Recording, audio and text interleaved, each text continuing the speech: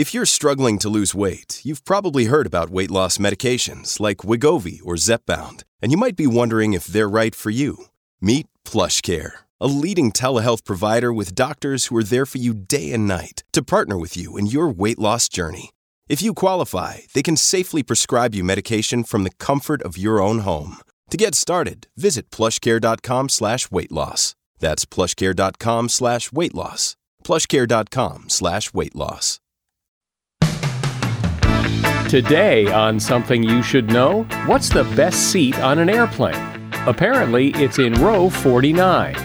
Then, the myths and science of weight loss and why it's so hard to keep weight off. Well, certainly one factor is everywhere we go these days, there's food. Also, we all recognize that portions are larger. Studies show that we tend to eat what's in front of us. So if we're served a giant portion at a restaurant, we're more likely to eat it. Also, how your cell phone could save your life if you set it up right. And how humans have changed and redefined nature. There is really a tendency to think of us as separate from nature. Really, the only species that we've really messed with, for example, might be the things we domesticated, like corn and cats and dogs and stuff like that. But in fact, our fingerprint is on everything that's out there. All this today on Something You Should Know. If you have to hire someone, what's the best way? Referrals? Well, maybe that could work. But just because somebody knows somebody who knows you doesn't necessarily mean they're qualified. Or you could pull out that file of random resumes that came in during the last 6 months. Maybe there's somebody in there. Maybe. Now, if you're hiring, you need Indeed.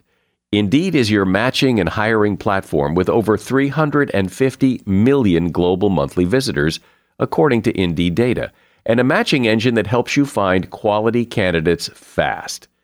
As a business owner, I've found that hiring the right people, well, there's just nothing more important. Don't leave it to chance or a referral or a random resume. Use Indeed. In the minute I've been talking to you, 23 hires were made on Indeed, according to Indeed data worldwide. Indeed's matching engine is constantly learning from your preferences. So the more you use Indeed, the better it gets. And listeners of this show will get a $75 sponsored job credit to get your jobs more visibility at Indeed.com/something. Just go to Indeed.com/something right now and support this show by saying you heard about Indeed on Something You Should Know. Indeed.com/something. Terms and conditions apply. Need to hire? Oh, you need Indeed. Something you should know. Fascinating intel, the world's top experts, and practical advice you can use in your life.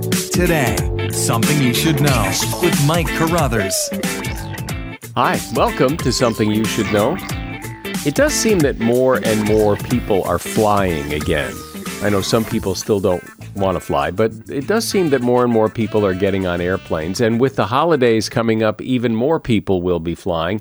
And maybe you've wondered, what's the best seat to choose on a commercial airliner?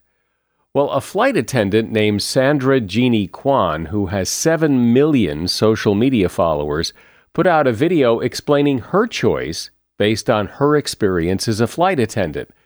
And her favorite seats are not the ones you might think. They're not the ones in the emergency exit aisle with all the extra legroom. She says you want an aisle seat about halfway through the back section of the airplane. So on a standard flight with 52 rows, the best seats would be the aisle seats of row 49. One reason for getting a seat towards the back of the plane is because the plane tends to fill up from front to back, meaning you're more likely to get a row to yourself if you're towards the back of the plane. But you don't want to go much farther back than row 49 because now you're getting a little too close to the bathrooms. And since meals are served from front to back on an airplane, if they serve meals, the farther back you go, the more likely they are to run out of your choice of meals. And that is something you should know. It seems just about everybody wishes they could lose 5 pounds, or 10 pounds, or more. Body weight is a preoccupation for a lot of people. I mean, have you ever passed your reflection in a mirror or a window and maybe sucked in your stomach, wish you wore a size or two smaller, or maybe you dream someday of going back to the weight you were several years ago?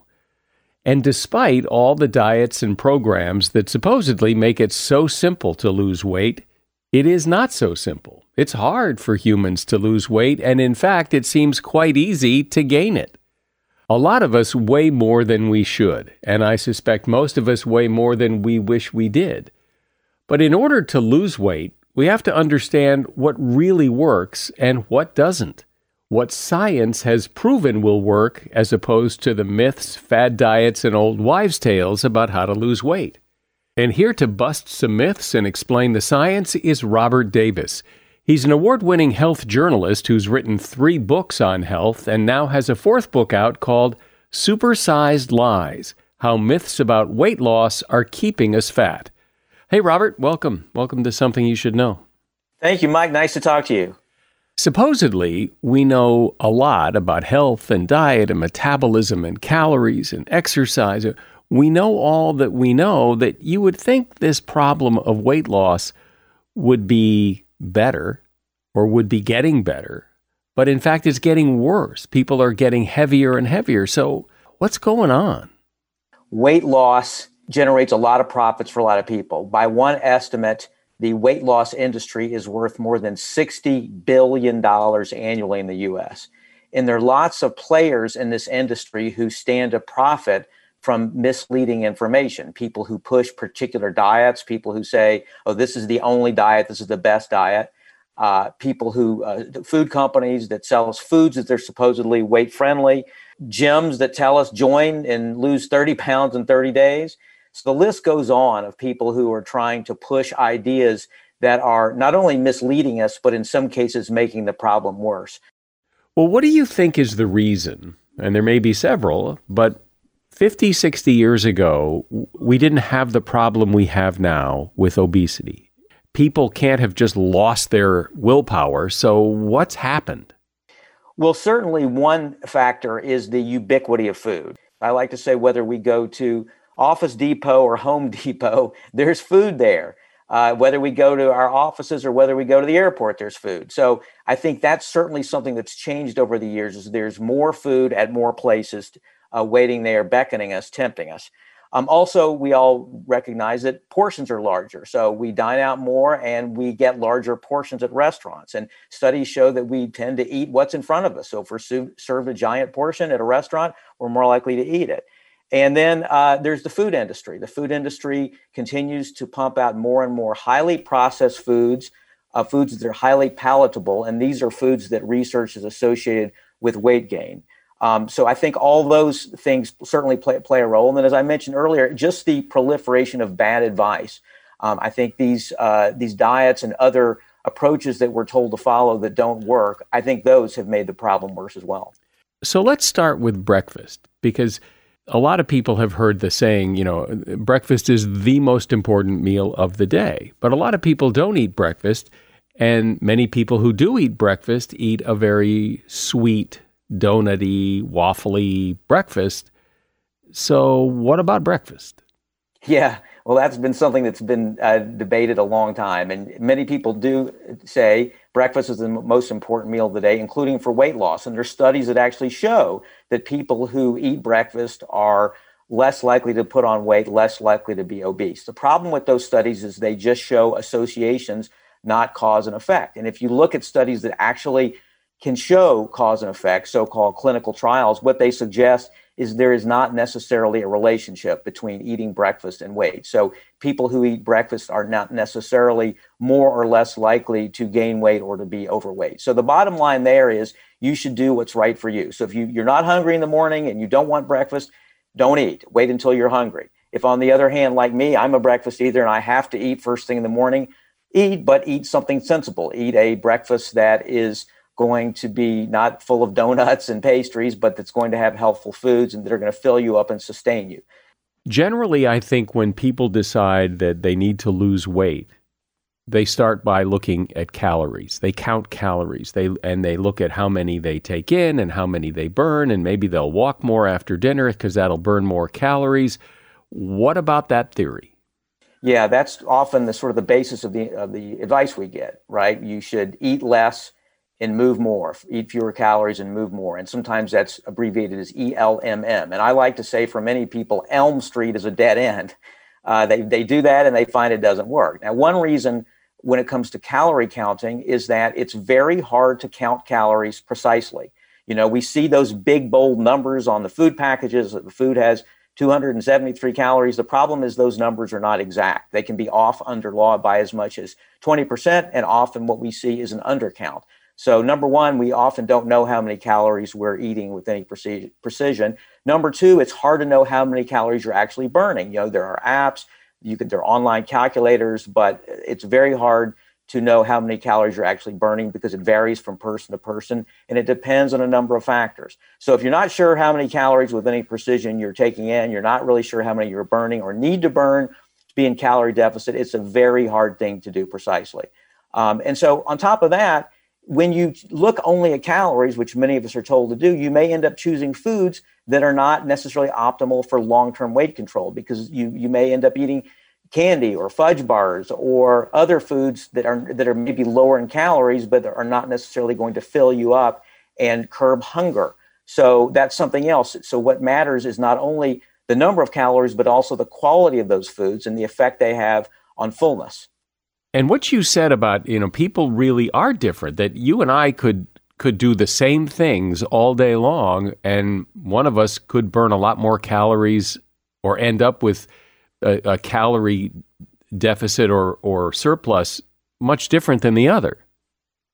Exactly. And we all know those people we don't like, who can eat whatever they want and they never gain an ounce. And there are studies of twins that show that genetics can play a large role in how our bodies respond to the calories we eat. Just as you say, some people can eat a certain number of calories and gain a lot of weight. Other people, the study suggests, won't gain as much weight. And conversely with weight loss. So that certainly plays a role. Something else that is interesting to me is there's emerging evidence about the microbes in our guts, the so-called microbiome. And this is new research that's just emerging, but it's very interesting. And what this research suggests is that people have different mixes of microbes in their guts, and that mix of microbes can help determine how many of the calories that we consume are actually absorbed. And that makes a difference, because if you don't absorb as many of the calories that you consume, you're going to gain less weight. And so that's a factor, too, that may help explain why different people gain different amounts of weight or lose different amounts of weight, depending on how much they eat.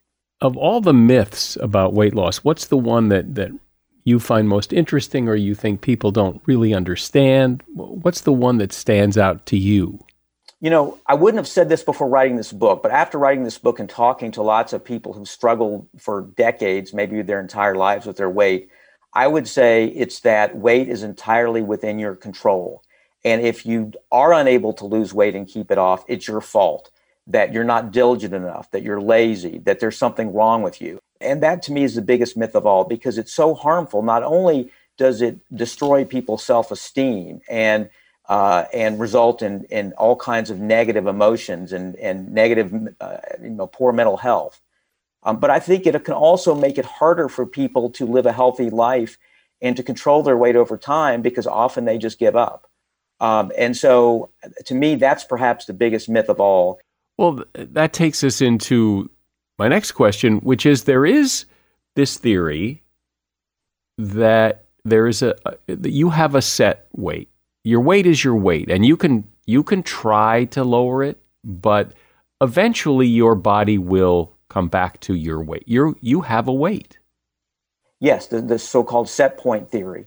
And that's the idea, as you say, that there's a range, perhaps, or a weight or a range within where your body wants to be. And certainly research does show that when people cut calories, for example, or they exercise vigorously and lose weight, the body fights back, because we have this built-in mechanism. Evolution has given us this gift to help protect us against starvation. And so when we start losing weight, the body thinks, something's wrong here. We need to start pushing the weight back up. So unfortunately, or fortunately, we don't live in a society, at least in the US, where we have to worry about starvation for the most part and scarcity. But this mechanism that evolution has given us, it's going to fight our efforts.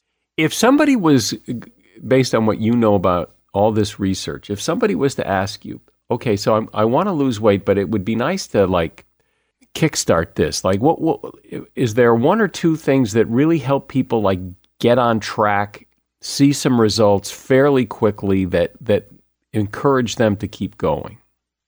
Well, I would say that just about any diet will help you lose weight in the short term, whether you want to do a keto diet, a low-fat diet, intermittent fasting. I think any of those approaches has been shown to help in the short term. We're talking over several months. So I think to find what you can tolerate for a certain period of time, and that can help kickstart your efforts. The real challenge, though, as we all know, is not losing weight in the short term. It's the long term, because these statistics are very depressing about the amount of weight, the number of people, the percentage of people who regain some or, in many cases, all or more of what they lost. So I think what's key here is whatever diet you choose in the short term, whatever works for you, to also have a plan in place that after several months, you're going to transition to a long-term eating plan that you can sustain. That's what's key. And I think it's fine if you use one of these diets in the short term to get started and to encourage you, but I think it's unrealistic to count on any of these diets, these short-term diets, these fad diets, as a long-term solution to weight control. We are talking about the myths and science of losing weight, and my guest is Robert Davis. He's author of the book Supersized Lies: How Myths About Weight Loss Are Keeping Us Fat. Hey, it's Ryan Reynolds, and I'm here with Keith, co-star of my upcoming film, If, only in theaters May 17th. Do you want to tell people the big news? All right, I'll do it. Sign up now and you'll get unlimited for $15 a month and 6 months of Paramount Plus Essential Plan on us. MintMobile.com/switch. Upfront payment of $45 equivalent to $15 per month. Unlimited over 40 gigabytes per month. Face lower speeds. Videos at 480p. Active Mint customers by 531.24 get 6 months of Paramount Plus Essential Plan. Auto renews after 6 months. Offer ends May 31st, 2024. Separate Paramount Plus registration required. Terms and conditions apply if rated PG. Another day is here and you're ready for it. What to wear? Check. Breakfast, lunch, and dinner? Check. Planning for what's next and how to save for it? That's where Bank of America can help. For your financial to-dos, Bank of America has experts ready to help get you closer to your goals. Get started at one of our local financial centers or 24/7 in our mobile banking app. Find a location near you at bankofamerica.com/talktous. What would you like the power to do? Mobile banking requires downloading the app and is only available for select devices. Message and data rates may apply. Bank of America N.A., member FDIC. So, Robert, often it seems that discussions around food, particularly around weight loss, is what not to do, what foods are bad for you, that what you need to avoid, rather than what's good for you. That what we have to do is cut out the villains in our diet, and that will help. So we had in the 1970s and 80s and into the 90s the idea that fat is the enemy, that if you eat less fat, you'll lose weight. And so we saw a flood of low-fat and no-fat products in the market. And what happened? Not only did people not lose weight, they gained weight, and there was an epidemic of diabetes, which is in many cases attributed to this low-fat craze. And so after that, we saw low-carb. And then since then, we've seen people naming gluten as the enemy, or sugar as the enemy, or beans as the enemy, or other foods. The list goes on. But the point is that weight loss is far more complex than a particular food or category of foods. And when this approach is taken, what it does is to divert attention away from the larger issue, which is the overall quality of our diets. It's not about one food or one category of foods. It's the overall composition of your diet that matters. And also, it can interfere with optimal health, because if certain diets, for example, a keto diet, if you do it over the long term and don't eat whole grains, for example, there can be nutrient deficiencies. And so that can be an issue. That can be a very serious side effect of some of these approaches. So that's a myth that we need to be aware of when diet pushers tell us it's all about cutting out some category of food. Certainly in any discussion about weight loss, you have to talk about exercise.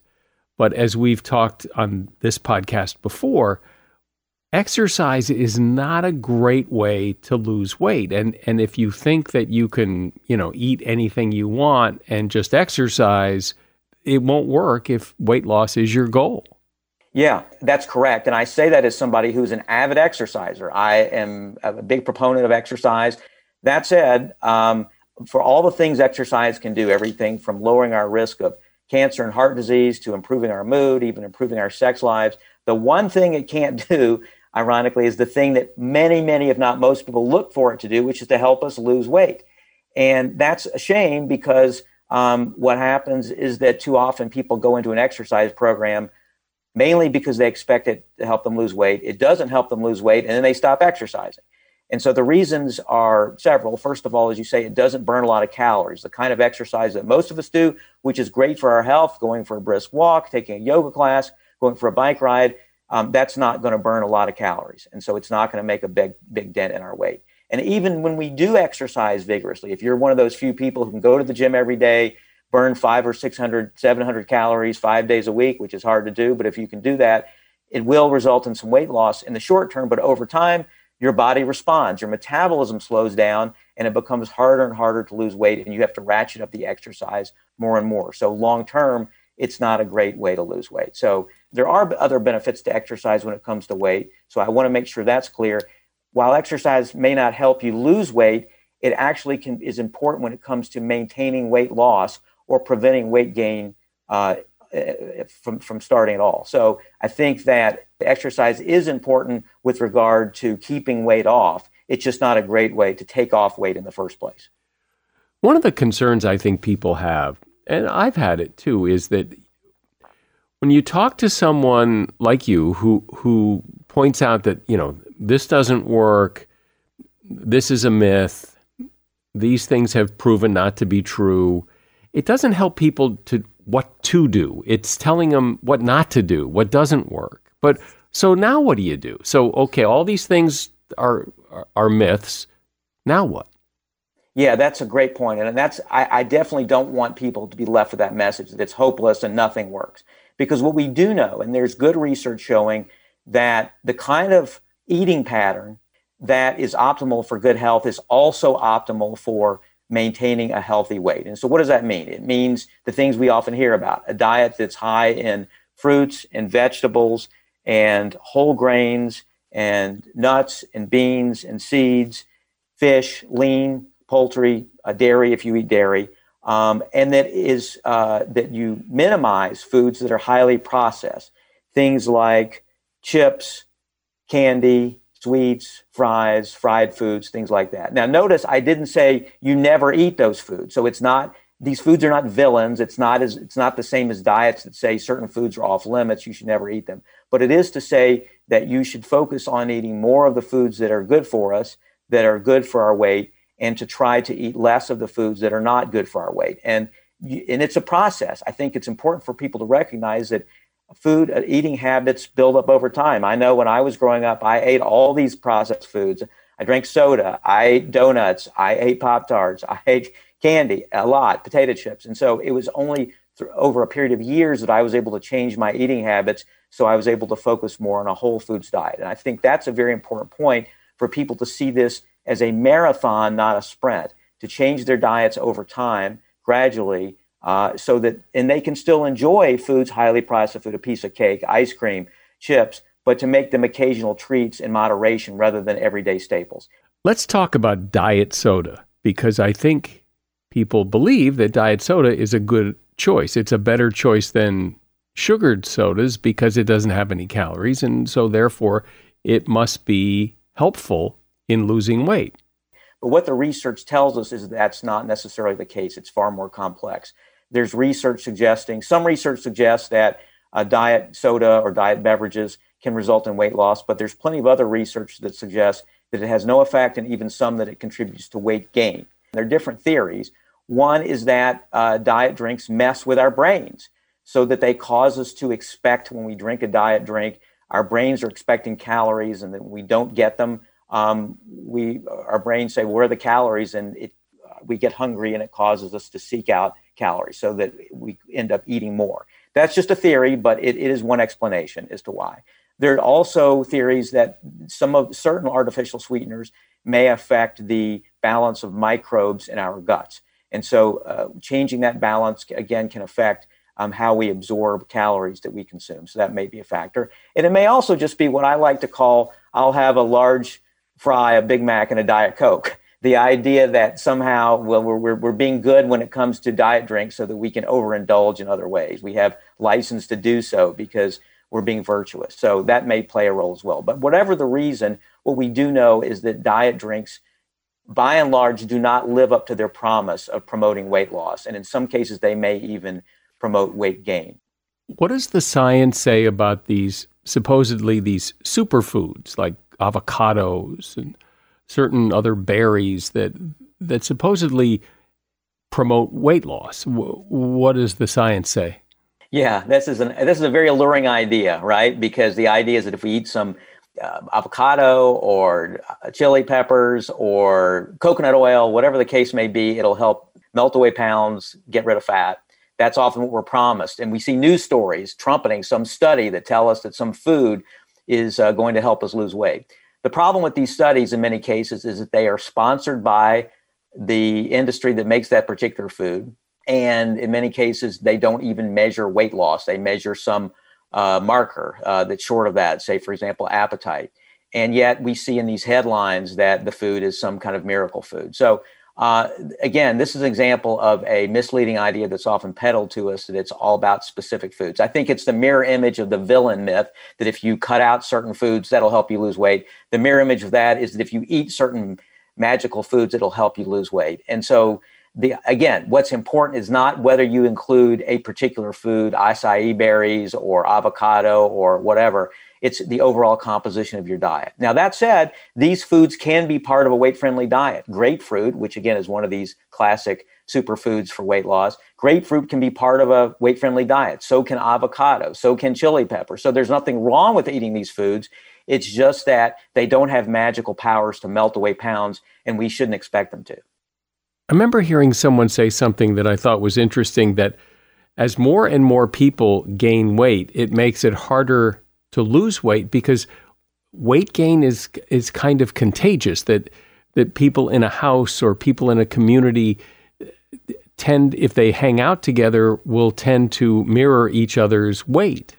Yeah, and there are actually studies that suggest that in some ways weight gain can act like a virus in the sense that it can spread through communities, and that if people have friends or spouses or coworkers or they live in communities where people are gaining weight, they're more likely to gain weight. And that stands to reason because we tend to mirror the behaviors of those around us. And conversely, if we're surrounded by people who are concerned about their health, concerned about their weight, we're more likely to do that as well. So yes, there's good research showing that this sort of contagion, as it's called, can take hold when it comes to weight.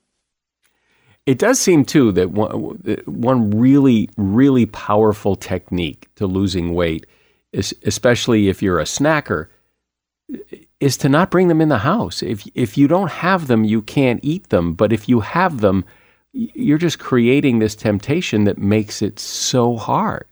Absolutely. And I think that's a very important point. And I talk about this, what I call strategic planning. And that is things that you can do, like keeping tempting food out of your house to help as you anticipate potential challenges. So for me, and I know for lots of other people, if I have cookies, if I have chips, if I have junk food in my house, I'm going to eat it. I cannot resist it. So what do? I don't keep it in the house. So I think it's important as we think about the various challenges we have, whether it's, I'm in a hurry after work and I don't have time to cook, and so I end up going through the drive-through. Or I tend to engage in emotional eating when I'm bored or lonely or sad. I eat certain foods. I think being aware of our tendencies and preparing for those and having plans in place to deal with those things is very, very important. That's a key factor when it comes to long-term weight management. Well, I find it so interesting that it seems almost universal. You ask anybody and people say, I wish I could lose 5 pounds, wish I could lose 10 pounds. And it's hard. It's really hard to do that. And it's good to get the truth about what works and what doesn't, what are the myths, and what are the techniques that actually give people a chance to lose that weight. Robert Davis has been my guest. He is a health journalist who has written several books, and his latest is called Supersize Lies: How Myths About Weight Loss Are Keeping Us Fat. And you'll find a link to that book at Amazon in the show notes. Thank you, Robert. Thank you, Mike, very much. At Evernorth Health Services, we believe costs shouldn't get in the way of life-changing care, and we're doing everything in our power to make it possible. Behavioral health solutions that also keep your projections at their best? It's possible. Pharmacy benefits that benefit your bottom line? It's possible. Complex specialty care that cares about your ROI? It's possible. Because we're already doing it. All while saving businesses billions. That's Wonder made possible. Learn more at evernorth.com/wonder. When you need mealtime inspiration, it's worth shopping Kroger, where you'll find over 30,000 mouth-watering choices that excite your inner foodie. And no matter what tasty choice you make, you'll enjoy our everyday low prices, plus extra ways to save, like digital coupons worth over $600 each week. You can also save up to $1 off per gallon at the pump with fuel points. More savings and more inspiring flavors make shopping Kroger worth it every time. Kroger, fresh for everyone. Fuel restrictions apply. Being the dominant species we are, we have affected nature and continue to, not just as an outside force on nature, but as part of nature. Just as things in nature affect us, we affect nature. We have for as long as we've been here. But with our human intelligence and what we can do with science, we can affect nature in a lot of ways, both good and bad. But should we? Are we messing things up by changing nature? Or can we impact nature in a positive way? Beth Shapiro is a biologist who has looked at how humans impact nature, and she's author of a book called Life as We Made It: How 50,000 Years of Human Innovation Refined and Redefined Nature. Hi, Beth. Welcome to Something You Should Know. Hi, thanks for having me. So explain what you mean and maybe give some examples of how it is we impact nature. There is really a tendency to think of us as separate from nature, and to really think of the only species that we've really messed with, for example, might be the things we domesticated, like corn and cats and dogs and stuff like that. But in fact, our fingerprint is on everything that's out there. Every decision that we've made has impacted the way things evolve. And if you think about what the environment, what the landscape is for species to be alive today, we see that what things survive are the things that are best adapted, most fit in a human-dominated world. And we have changed things both for the good and for the worse, yes? Good and worse is all in the eyes of the beholder, right? I mean, what would you consider to be something that we've changed for the worse? Species, lineages, or really the habitat? I mean, we spit out a lot of pollution. We do a lot of things like that. So clearly we've changed some habitats for the worse.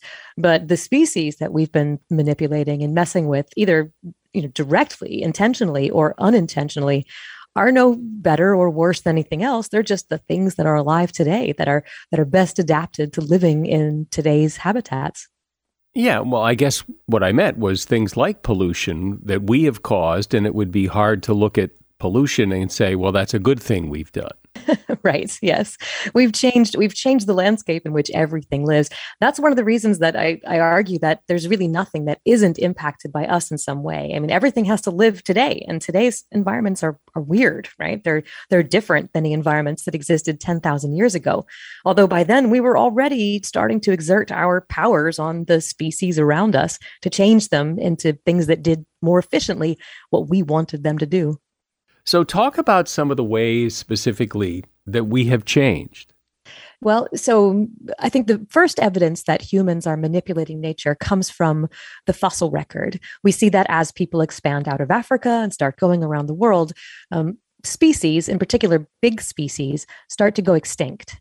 Now, we didn't intentionally drive these species to extinction, but our presence was impactful.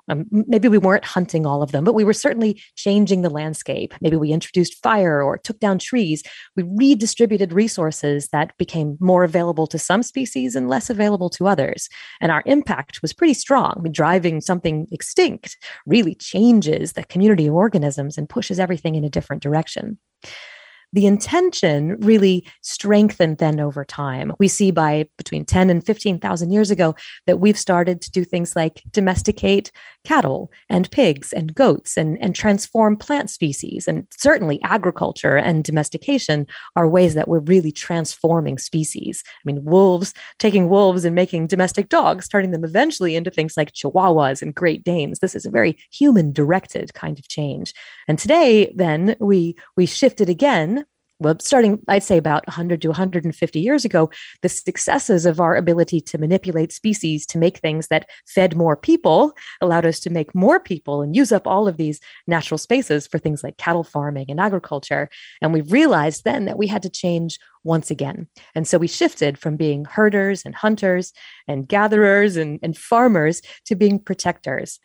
It's interesting, when people think about conservation, they often think this is leaving things alone. We're just going to step back and let nature recover. But we're also doing things like fencing off protected lands and vaccinating species so that they don't get sick and protecting them from predators. So what you just said, though, that there's this idea that if we were good conservators of the land and the species and the planet, we would leave it alone. And yet we can't leave it alone. And I'm not sure we want to leave it alone. But that there is this kind of negative view of, if only humans would go away, then the planet would be so much better off. But I don't think that's true. I think if humans were to go away, the selective landscape in which things are alive would change, right? No longer would people have to adapt to our presence. They would still be adapting to the stuff that we did to the planet while we were around, right? I mean, there's still a lot more carbon in the atmosphere, and we've got polluted oceans and waters, and there's a lot of human land use changes that have happened that have destroyed a lot of natural habitat. And the planet will change. I mean, ecosystems are never in stasis. It's one of the things that people always think about: restoration, habitat restoration. And the question I often ask is, to what? I mean, at what point are we trying to restore things? To 500 years ago, to 1,000 years ago, to 10,000 years ago? I mean, everything is constantly shifting. And if we were to suddenly disappear, everything would shift again, and the adaptive landscape in which things have to live would change.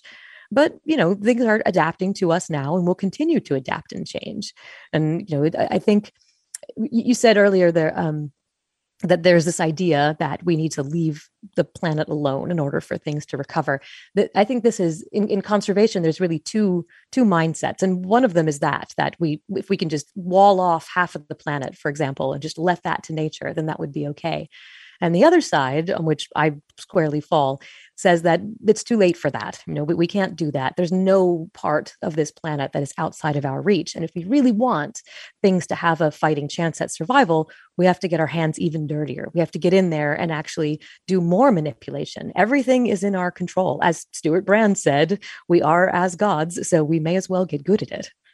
I hear things like, so many thousands of species on the planet disappear every year. And there's always this kind of and it's our fault. Is it our fault? Yeah, I mean, a lot of it is our fault. We know that the extinction rate today is thousands of times higher than it is an average over the fossil record. So we are losing species at a rapid rate. We've really taken over most of the planet's habitats. And one of the biggest challenges to species, which obviously, evolution allows species to adapt, but if the rate of change is faster than those species can keep up, and that is what's going on right now, then we have this extinction crisis, this biodiversity loss crisis. And this is one of the reasons that the new technologies, which I argue in the book, we're at the precipice of transforming yet again, and now adopting these newer technologies that we have at our disposal, including gene editing kind of technologies. These technologies allow us to help species to adapt at a pace that keeps up with the pace that we are changing habitats. And so this is really interesting, but other than to observe it and say this is really interesting, why is this important? We are facing a time where we're really going to have to make a decision about what we want to do. The IUCN working group met a few weeks ago to discuss whether or not we should consider, as a global community, using tools like gene editing and gene drives to try to protect species as a tool for conservation. The discussion isn't about whether we should immediately implement what we can do right now, because it's clear that we're not there yet. There's a lot of work that still needs to be done.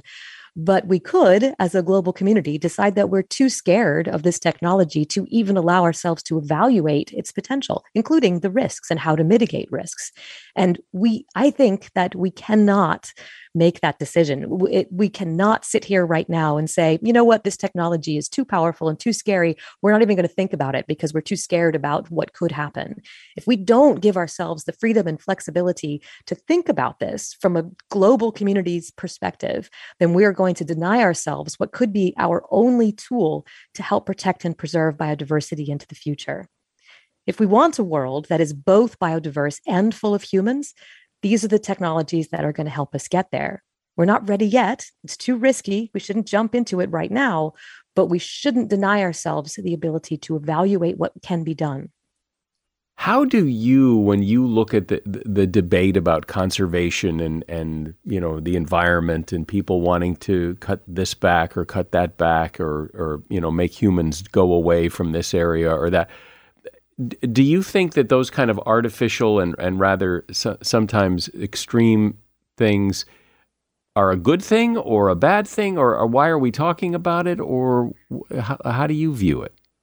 Well, we do have some really successful technologies for protecting biodiversity. We know, for example, that going in and manually removing invasive species sometimes works, or we could introduce biological or chemical control agents, and that sometimes works. And obviously protecting habitats works to some extent.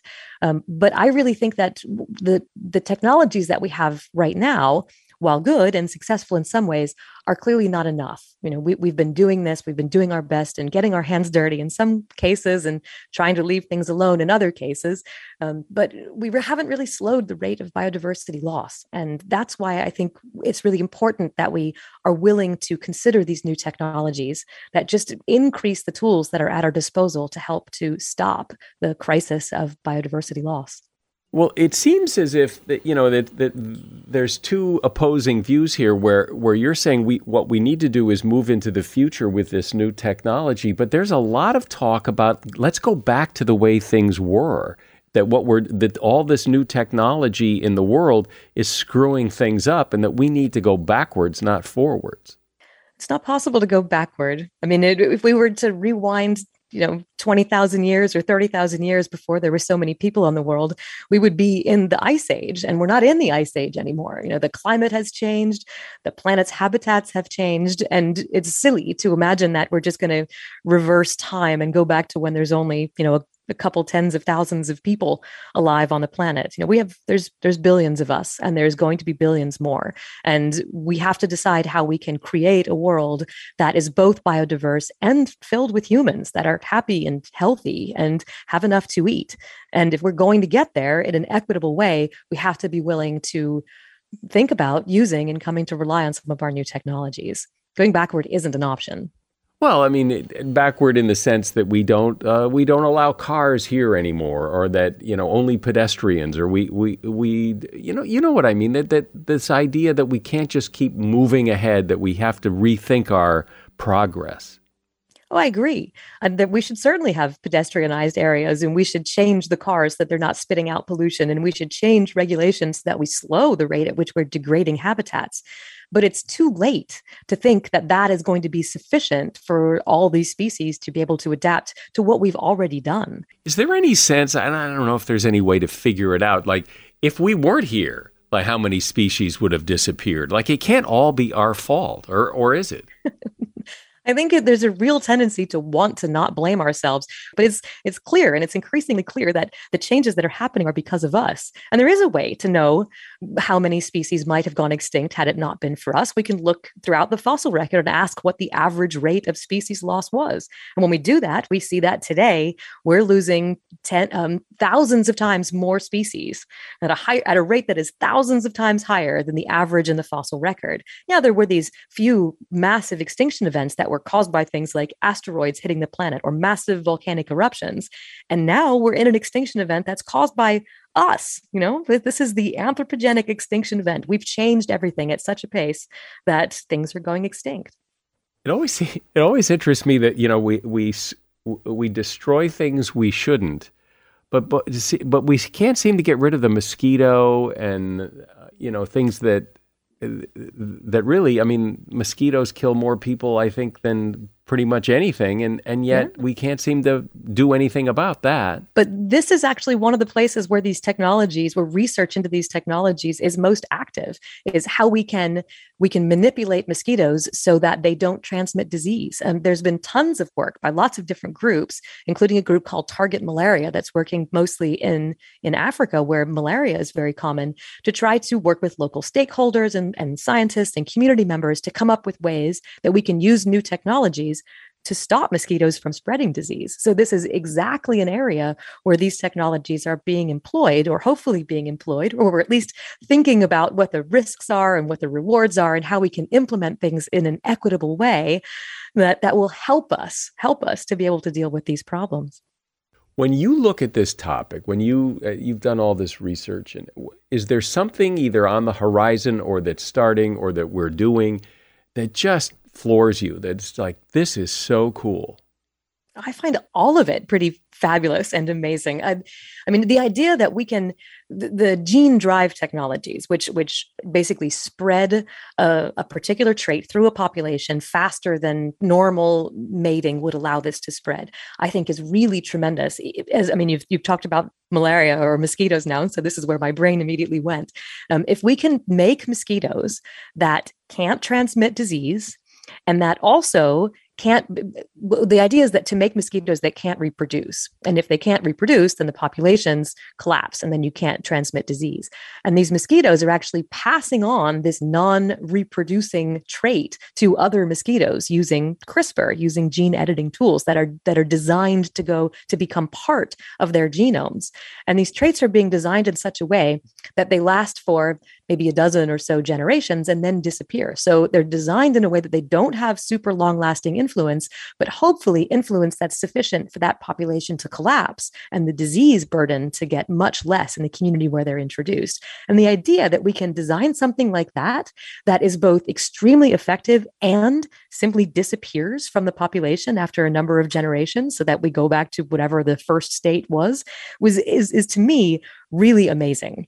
Well, when you stop and think about the changes that we've made to food and agriculture, and food is such, I was telling my son today, I said, enjoy your strawberry because, when I was your age, we didn't have strawberries in October much because they weren't in season. You can have them all year round now. You don't understand how good you have it. Yeah, and it's not even that with strawberries. There's been a lot of genetic analysis and manipulation of strawberries to make them sweeter and bigger and taste better. And it's really fabulous stuff we've been able to do with technology for our foods. Yes. I wish they could do something about tomatoes when it comes to tastier, because supermarket tomatoes taste like cardboard. So That's true. I don't know why they can't figure that out.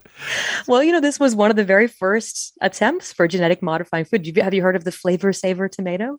No.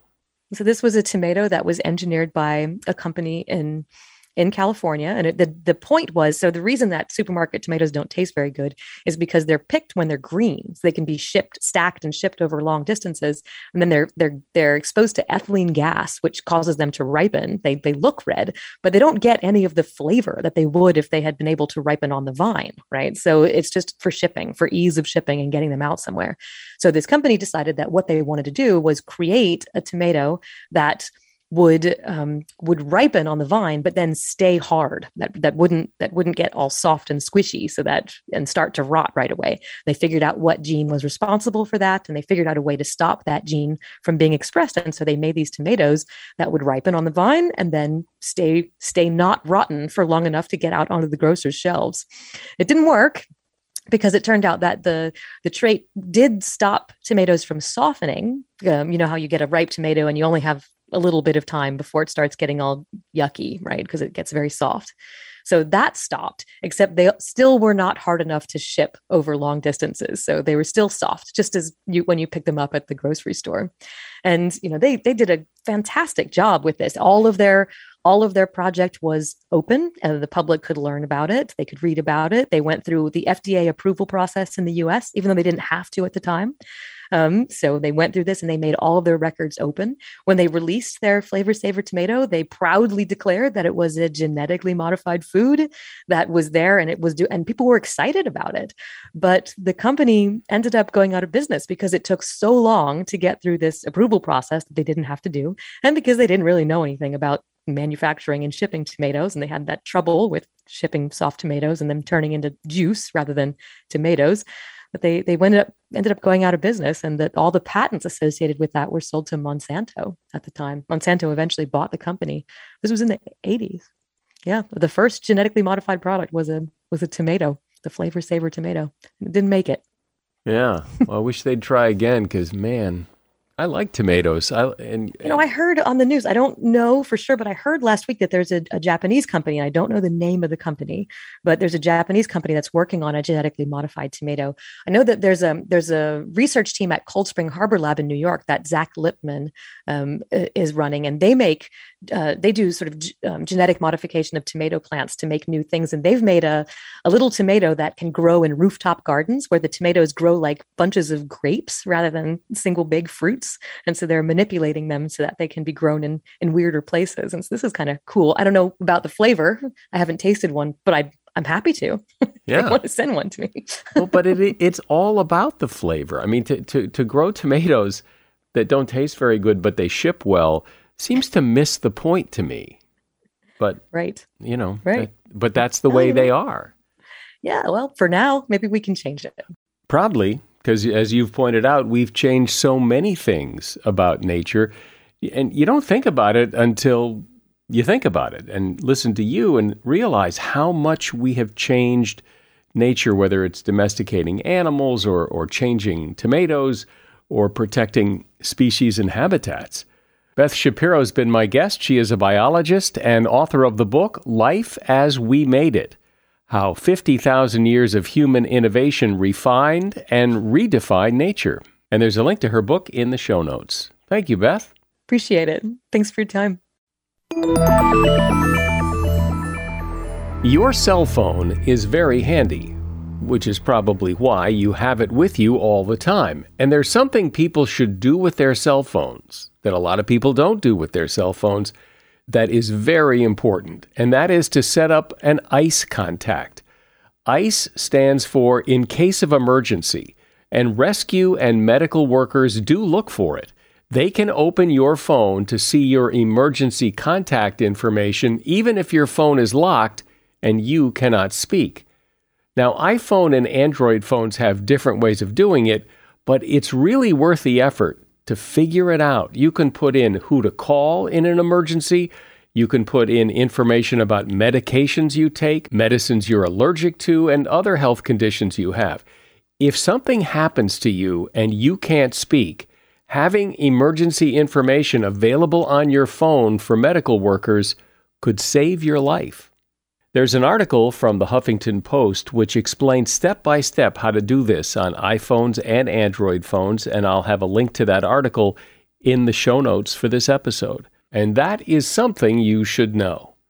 We rely on you to help us spread the word about this podcast. It's how we grow our audience. It is the best way, word-of-mouth advertising, and so I hope you'll help us out and tell someone you know, or two people you know, to listen to this podcast. I'm Mike Carruthers. Thanks for listening today to Something You Should Know. The Bigger Pockets portfolio of podcasts are worthy of your investment. We're having a real conversation as real estate investors. New episodes available every day. It's important to buy where it makes money and not necessarily where you want to travel to. Bigger Pockets, On the Market, Rookie Real Estate, or Money Podcast. The purpose of flipping is to create more cash so then you can reinvest into other types of properties. The Bigger Pockets Podcast on YouTube or wherever you listen.